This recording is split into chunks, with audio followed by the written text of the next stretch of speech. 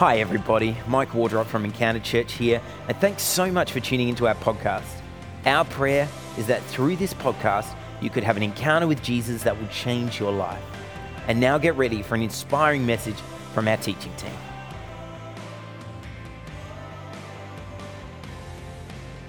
It's our privilege today. We're a future-focused church here at Encounter. And part of that means that we have an internship program that's incredibly important to us in our formation and discipleship of followers of Jesus.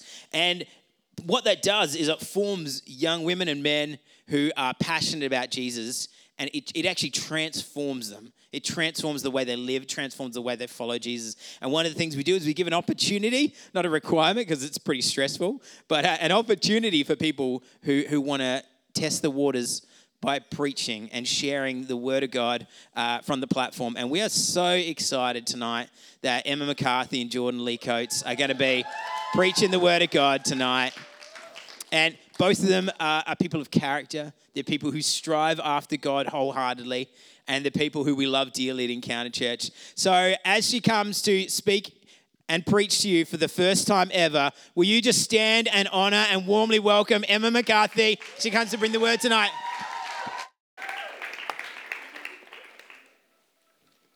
Hi, my name's Emma, and for those of you who don't know me, I'm a former intern.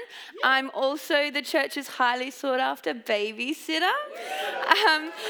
You often find me holding babies that aren't even mine or teaching anything from dancing to swimming. Now, because I work with children a lot, I'm privy to some pretty funny conversations. You know the ones you overhear in the shops where the children are being a little too truthful? For example, I was tucking Noah, Pastor Mike and Pastor Jen's son, into bed the other day while I was babysitting, and all of a sudden, I don't know how or why we got onto this subject, but he blurted out, "I think my daddy's getting fat." "It's because he's eating too much, you know." And I was like, "Don't affirm, don't deny." Like I mentioned before, I'm a swimming instructor. My class is full of 2 to 3-year-olds, and it's the first class we're in the water without their parents. We're in the deep end of the pool, so we puff their teeny tiny arms with gigantic floaties, and it makes them look like they have about 3 extra chins. There's this little girl who's brand new to my class who has no filter whatsoever. I was busy helping another kid the other day, and she calls out and says, "Excuse me, lady." I was sort of taken aback. She said, "I don't want to do this no more." All while squinting her eyes and pouting her lips. This 2-year-old did not want to swim and firmly held on to the truth that she was done with her swimming. May I mention this was only 10 minutes into the half-an-hour swimming lesson? How was I supposed to tell this little girl that she still had to swim for another 20 minutes? Meanwhile, the parents looked absolutely mortified, and the dad, no joke, hid his head in his hands and shook his head in embarrassment. Who here knows that kids have no shame and no fear when it comes to sharing their version of the truth? I'm sure every parent has encountered one of these moments, and if you're not currently a parent of young children, I'm sure you have definitely overheard something similar to the previous stories, right? Yeah.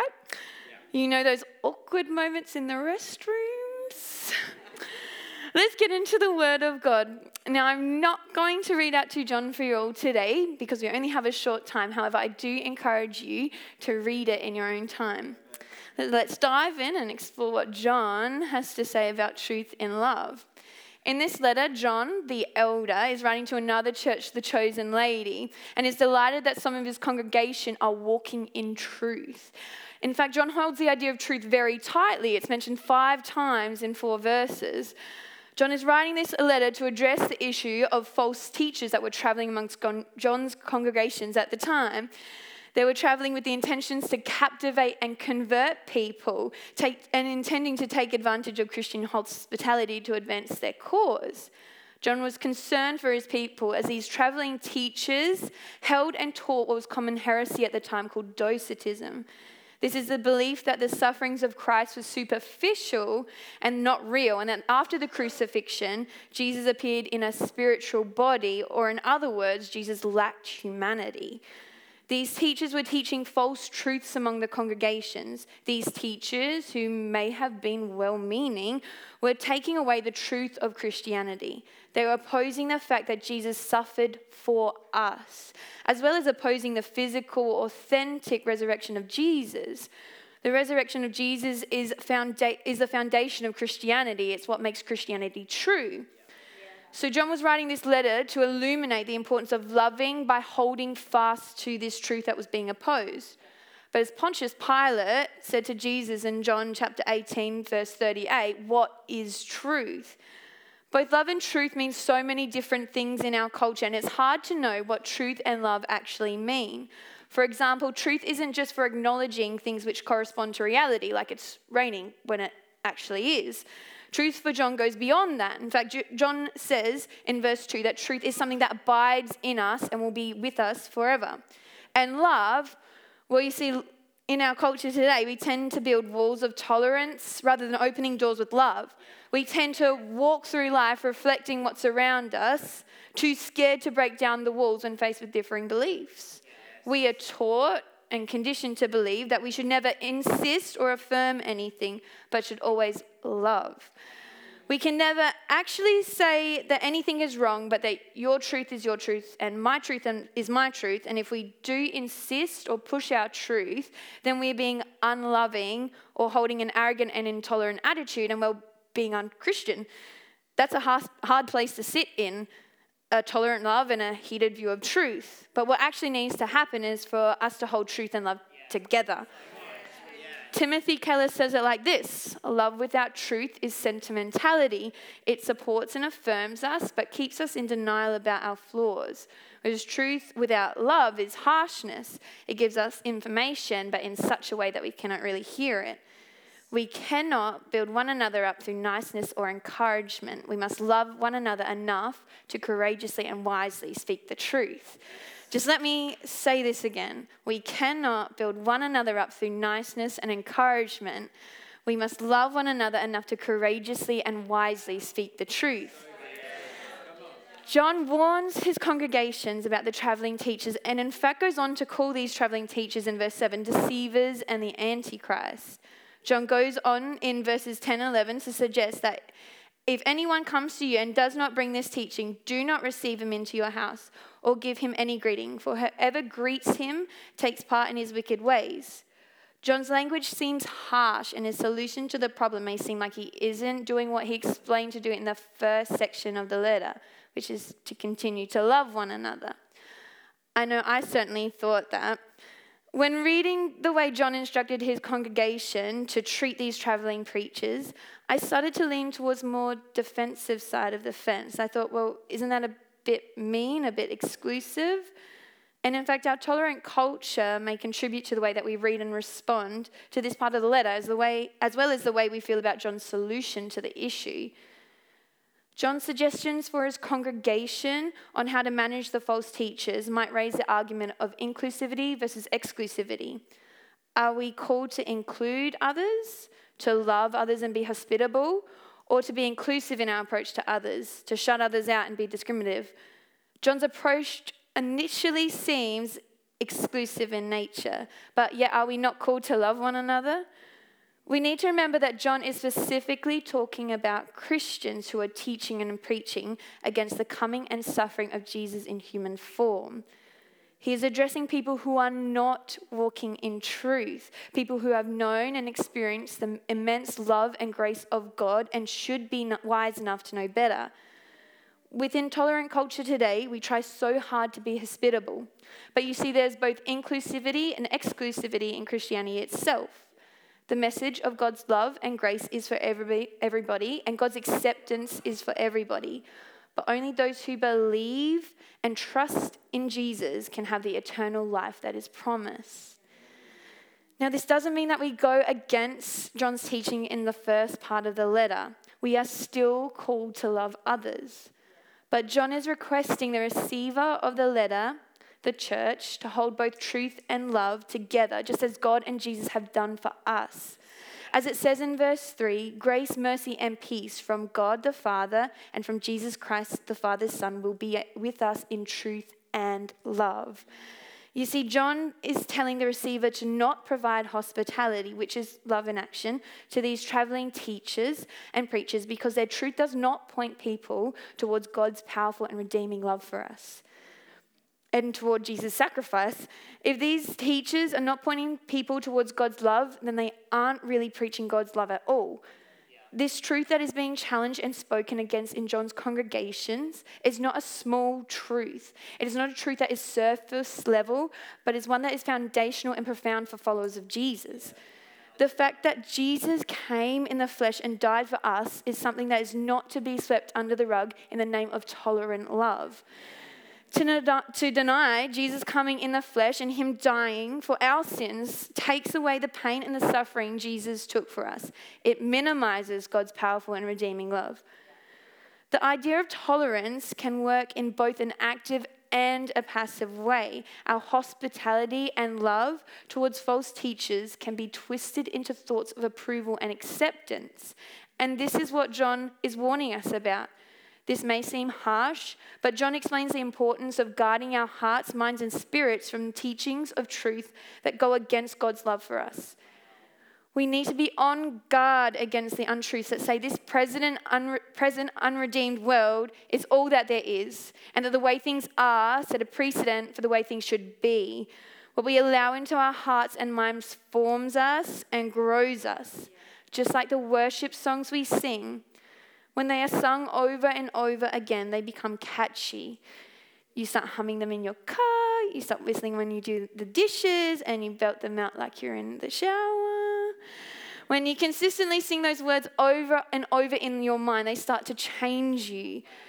The truths that we speak over our lives have the power to change us, either in a negative or a positive way. While we might not be faced like the kind of situations or the kind of people that John was talking about in his letter, there may be many untruths in our own lives that we need to wrestle with. In today's society, truth is constantly changing. One day this might be good for you, and the next day that might be good for you. One day this might make you happy, the other day that might make you happy. But what is your truth? What are you letting into your hearts? What truths are forming you? It can be tricky to know when and where to draw the line on what truths we let into our hearts and minds and spirits. We need to be able to sift through them and discern which ones are helpful and which ones are harmful. Now, there may be times where we are consciously and unconsciously guided towards and tempted by the many visions of truth in this world. We are tossed and torn between what is displayed in the headlines and in other people's highlight reels. It is in these times that we need to listen to God's truth. The fact that Jesus came to earth in human form and suffered and died for us so that we could be in a relationship with him. That is one foundational truth that is steadfast, is a truth that you can anchor yourself to. It is a truth that we should be letting form our minds, hearts, and spirits. This is an unshakable and unchangeable truth that we should be exclusive with. When we become flexible and sacrifice this truth in the name of tolerant love, we deny the suffering that occurred on our behalf and the sacrifice of God's own Son for our sins to be wiped clean. Not only do we need to firmly grasp, trust, and embody God's truth, we are also called to love others. This is where truth and love come together. The proof of our love for God is held in the way we love others. In the same way that the source and framework of God's love is Jesus coming in human form for us. The truth that God wants us to hold on to and God's ultimate display of love for us was sending his only Son to suffer on our behalf. God's love is not the tolerant kind of love. It is not the love that says, I will love you even though our truths differ. But rather, it is the truth that says, I will love you enough to speak this truth to you. Yes. It is the love that cries out, through your brokenness, I will still love you enough to speak my truth over you. Now, if the truth mentioned above seems too big to hold on to right now, that's actually okay. Here at Encounter, we hold on to the value that you can belong before you believe. And if you don't know what truths are out there for you to speak over your life, the ones that will help form you and grow you, there are some simple truths and they can all be found in here, the Bible.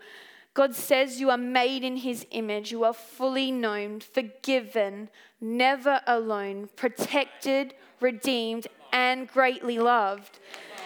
Now, back to this little girl at the pool. I could have told her that swimming obviously wasn't for her and she wasn't cut out for it and she should go home. I could have responded with just tolerant love. I could have told her that it was all right and that she didn't have to learn to swim if she didn't want to and she could hold on to the bar and blow bubbles for the next 20 minutes.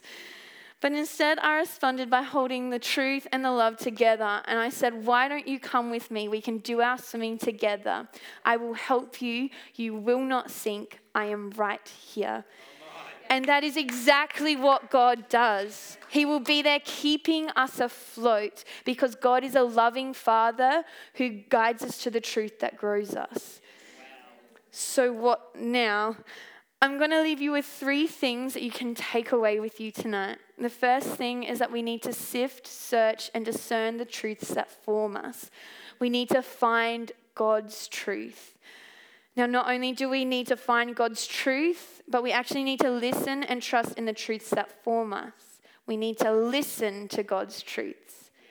God's truth is something that we can anchor ourselves to in times of trouble. When everything else seems like it's shifting. God's truth is unchanging. So once we find God's truth, the real challenge is actually listening to God's truth above all the other visions of truth that are thrown at us.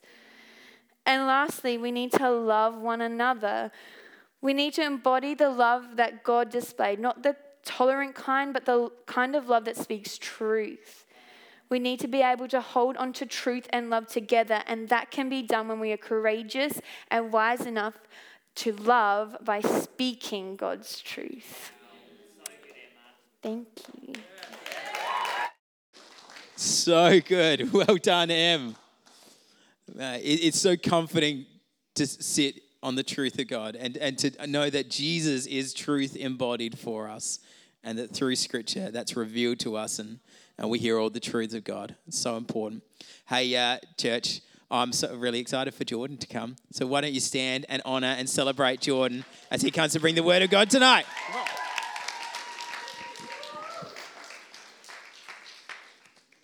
G'day.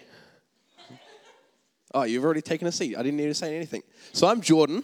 As mentioned beforehand, I'm a 2-time intern under Mike. Double the trouble.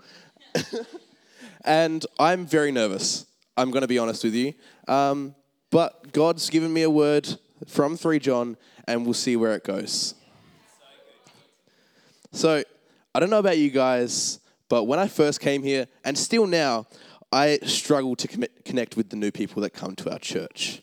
I often find myself kind of ducking and weaving my way to the coffee cart to get my caffeine fixed before I'm up on band, or I'm in the congregation preparing to listen to Mike. But that always backfires on me. I always end up having a conversation with someone new and lovely, and then find out they've been coming for many months. I guess I can wave away most invitational person award from church. And I can imagine some of you guys can feel the same way. It's a bit hard to connect with the new people, and I'm going to go out on a limb and say that some of you are new due to our rapid growth over the past year, and especially even over COVID, that there are faces in this room that I don't recognize. Please come say hello to me. I want to meet you. I want to know who you are and get you connected into the church. And so if you're wondering why that cutie across the courtyard hasn't come over to speak to you yet, it's likely they're thinking the same thing as you and are wondering why they're not speaking to you. And if you're not new to the church, if you are new to the church, that's on us. It's up to the leadership here to set the culture of being welcoming and hospitable. So this message isn't just for the new people, it's for everyone here. And if you're waiting for your invitation to be welcoming in this place, you think you're too new, you're not. Everyone is welcome to, give me a sec. Everyone is welcome to welcome others, to welcome each other into the space of God. And in 3 John, we can kind of imagine the same thing happening. At the same time, at the time that this letter is being written to the church, churches would have been kind of similar to what we have in life groups. Very simple gatherings, but a bit larger, probably 30 to 50 people. To get the gospel messages out, the early leaders in the church, the high-ups, would send out traveling preachers to give the messages to this church. Like similar to what we have when we have a guest preacher. You know, Matt Gray came last week. It was amazing. But God anoints these people to come into the church, and they're sent out by John. And the letter, so the preachers would usually come with a letter to preach to each church. But this one was sent directly to a leader of the small church. We'll call him Gaius because that's his name. He was writing because John had received good reports on previous ventures from these preachers. That he was being hospitable, he was being lovely, he was sending them out with more than they had. He was being very hospitable. And because of that, his church, what was very small to begin with, was growing rapidly. He was making his church into a pillar under God in faith in his region, becoming a great example for his neighboring churches. And here's where we come to the crux of 3 John. John was running into some issues of one of the leaders of these small churches, called Diotrephes.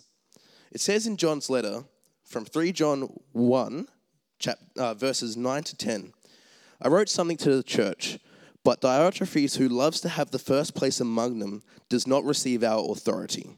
This is why, if I come, I will remind him of the works he is doing, slandering us with malicious words, and he is not satisfied with that.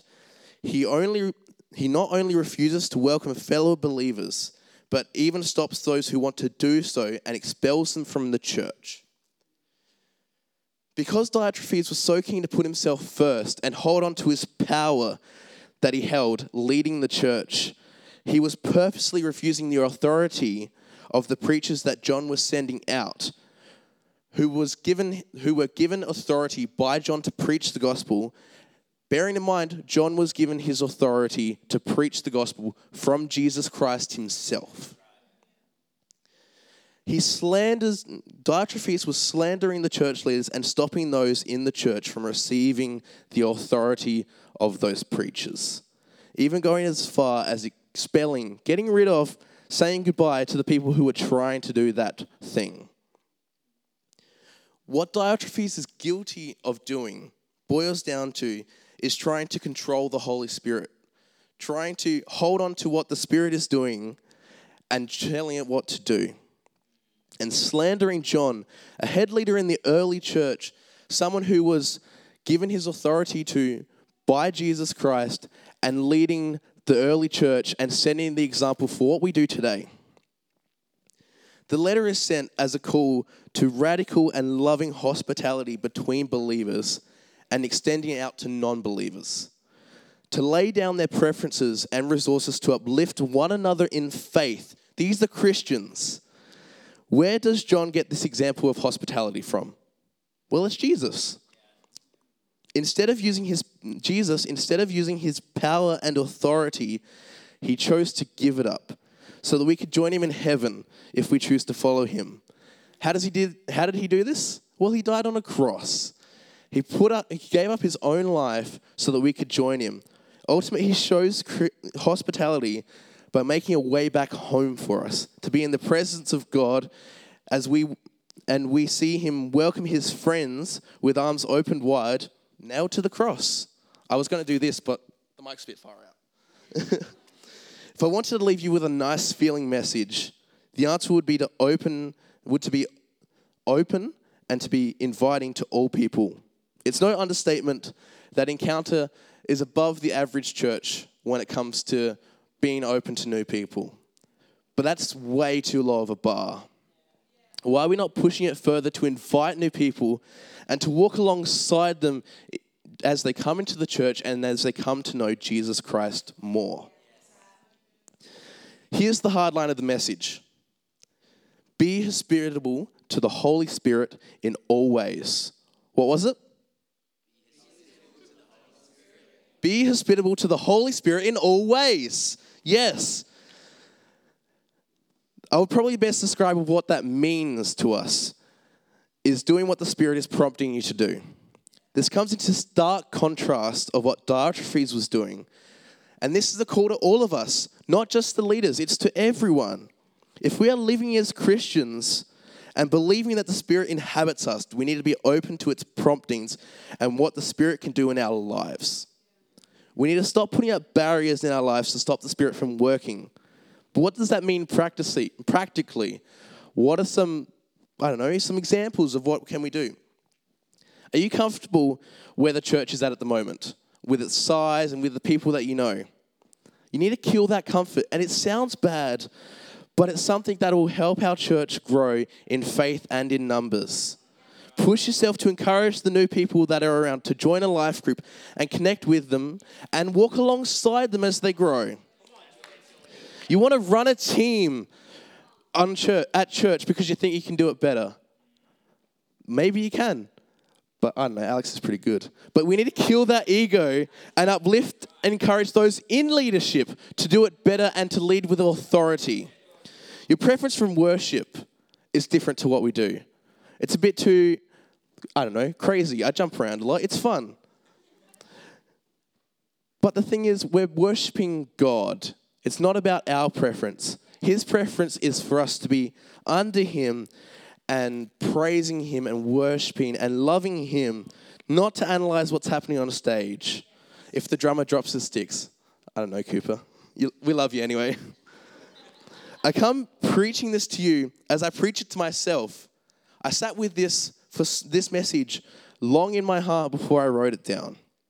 God has the power to move in all places, but how can we expect Him to work miracles in this place if our hearts are not set on Him and following the commands He has set?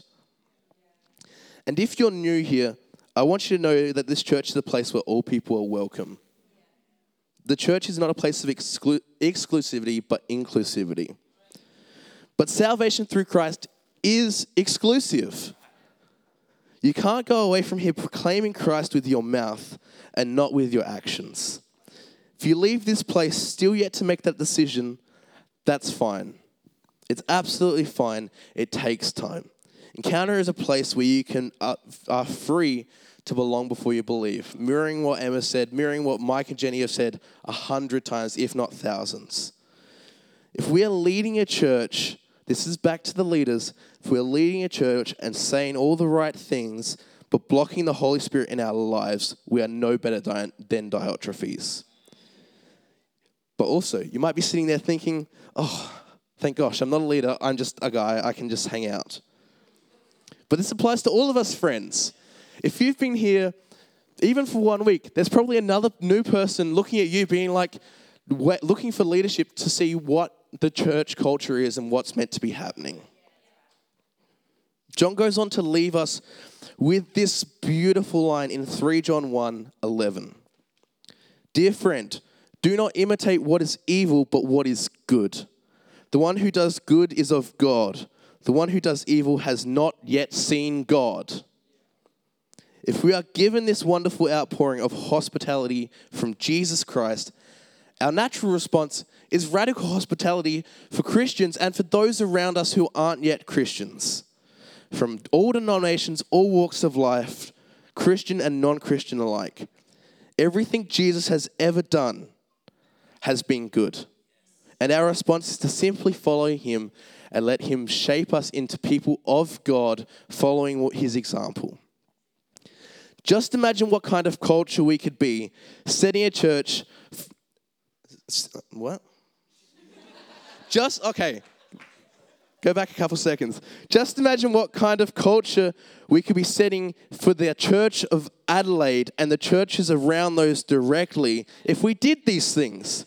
A church that looks at that others look to for a healthy and growing example of a church, one where we lift each other up constantly, submitted to the authority of our leaders and backed their decisions from Christ, and invited and encouraged new people into the church, then into faith with Christ. You see those, it's two different steps. It's inviting them to the church and then letting them know Christ. It doesn't go the other way around.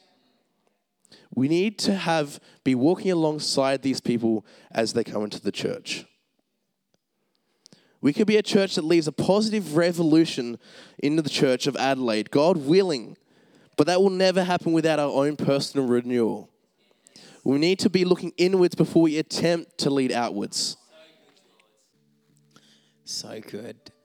Hey, I just want to echo and affirm Jordan and Emma in their work tonight. I can't overemphasize how stressful and how hard it is to come and bring the Word of God. And I've seen them wrestle with the text and pray and discern and write stuff down, screw it up and write it again. And if you're gonna throw someone in the deep end by letting them preach, just throw them right in the deep end by getting them to preach on false teachers. That'll really mess them up. But there is an overarching message that comes through these letters, the letters of John and the letters of Peter and Jude, which I preached on, and Titus that Brant preached on. They're often about false teachers. And here's the reason. We live in a culture in which we are presented with a wide array of truth, 1,000 different voices telling us what is and isn't right. And there in the midst of it is Jesus. God's truth in person, in flesh, incarnate, calling us home. And I wonder if whether you're new here, whether you're a Christian who's come along to celebrate with Jordan and Emma, whether you walked through the door for the first time, you're going, this is a lot about false teachers. I just wonder whether what God wants you to hear tonight is simply this. What are the voices I'm allowing to influence me? Is it the voice of God as revealed through Jesus, as whispered through the Holy Spirit, as laid down in the books of the Bible? Or is it 1,000 different voices amongst your peers, amongst advertising campaigns, amongst influencers? What are the voices you're allowing to shape you tonight?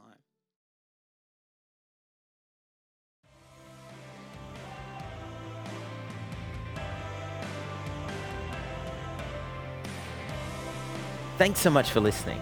I pray that you were able to hear from God in a fresh way today. We'd love to hear from our listeners. To connect with us or to support the work of Encounter, please jump on our website, encounteradelaide.com.au. And if you enjoyed this podcast, don't forget to jump onto iTunes, Spotify, or your podcast provider and give us a rating and review. Or share this message on your social media accounts and tag us at Encounter Adelaide. God bless. Have an amazing week.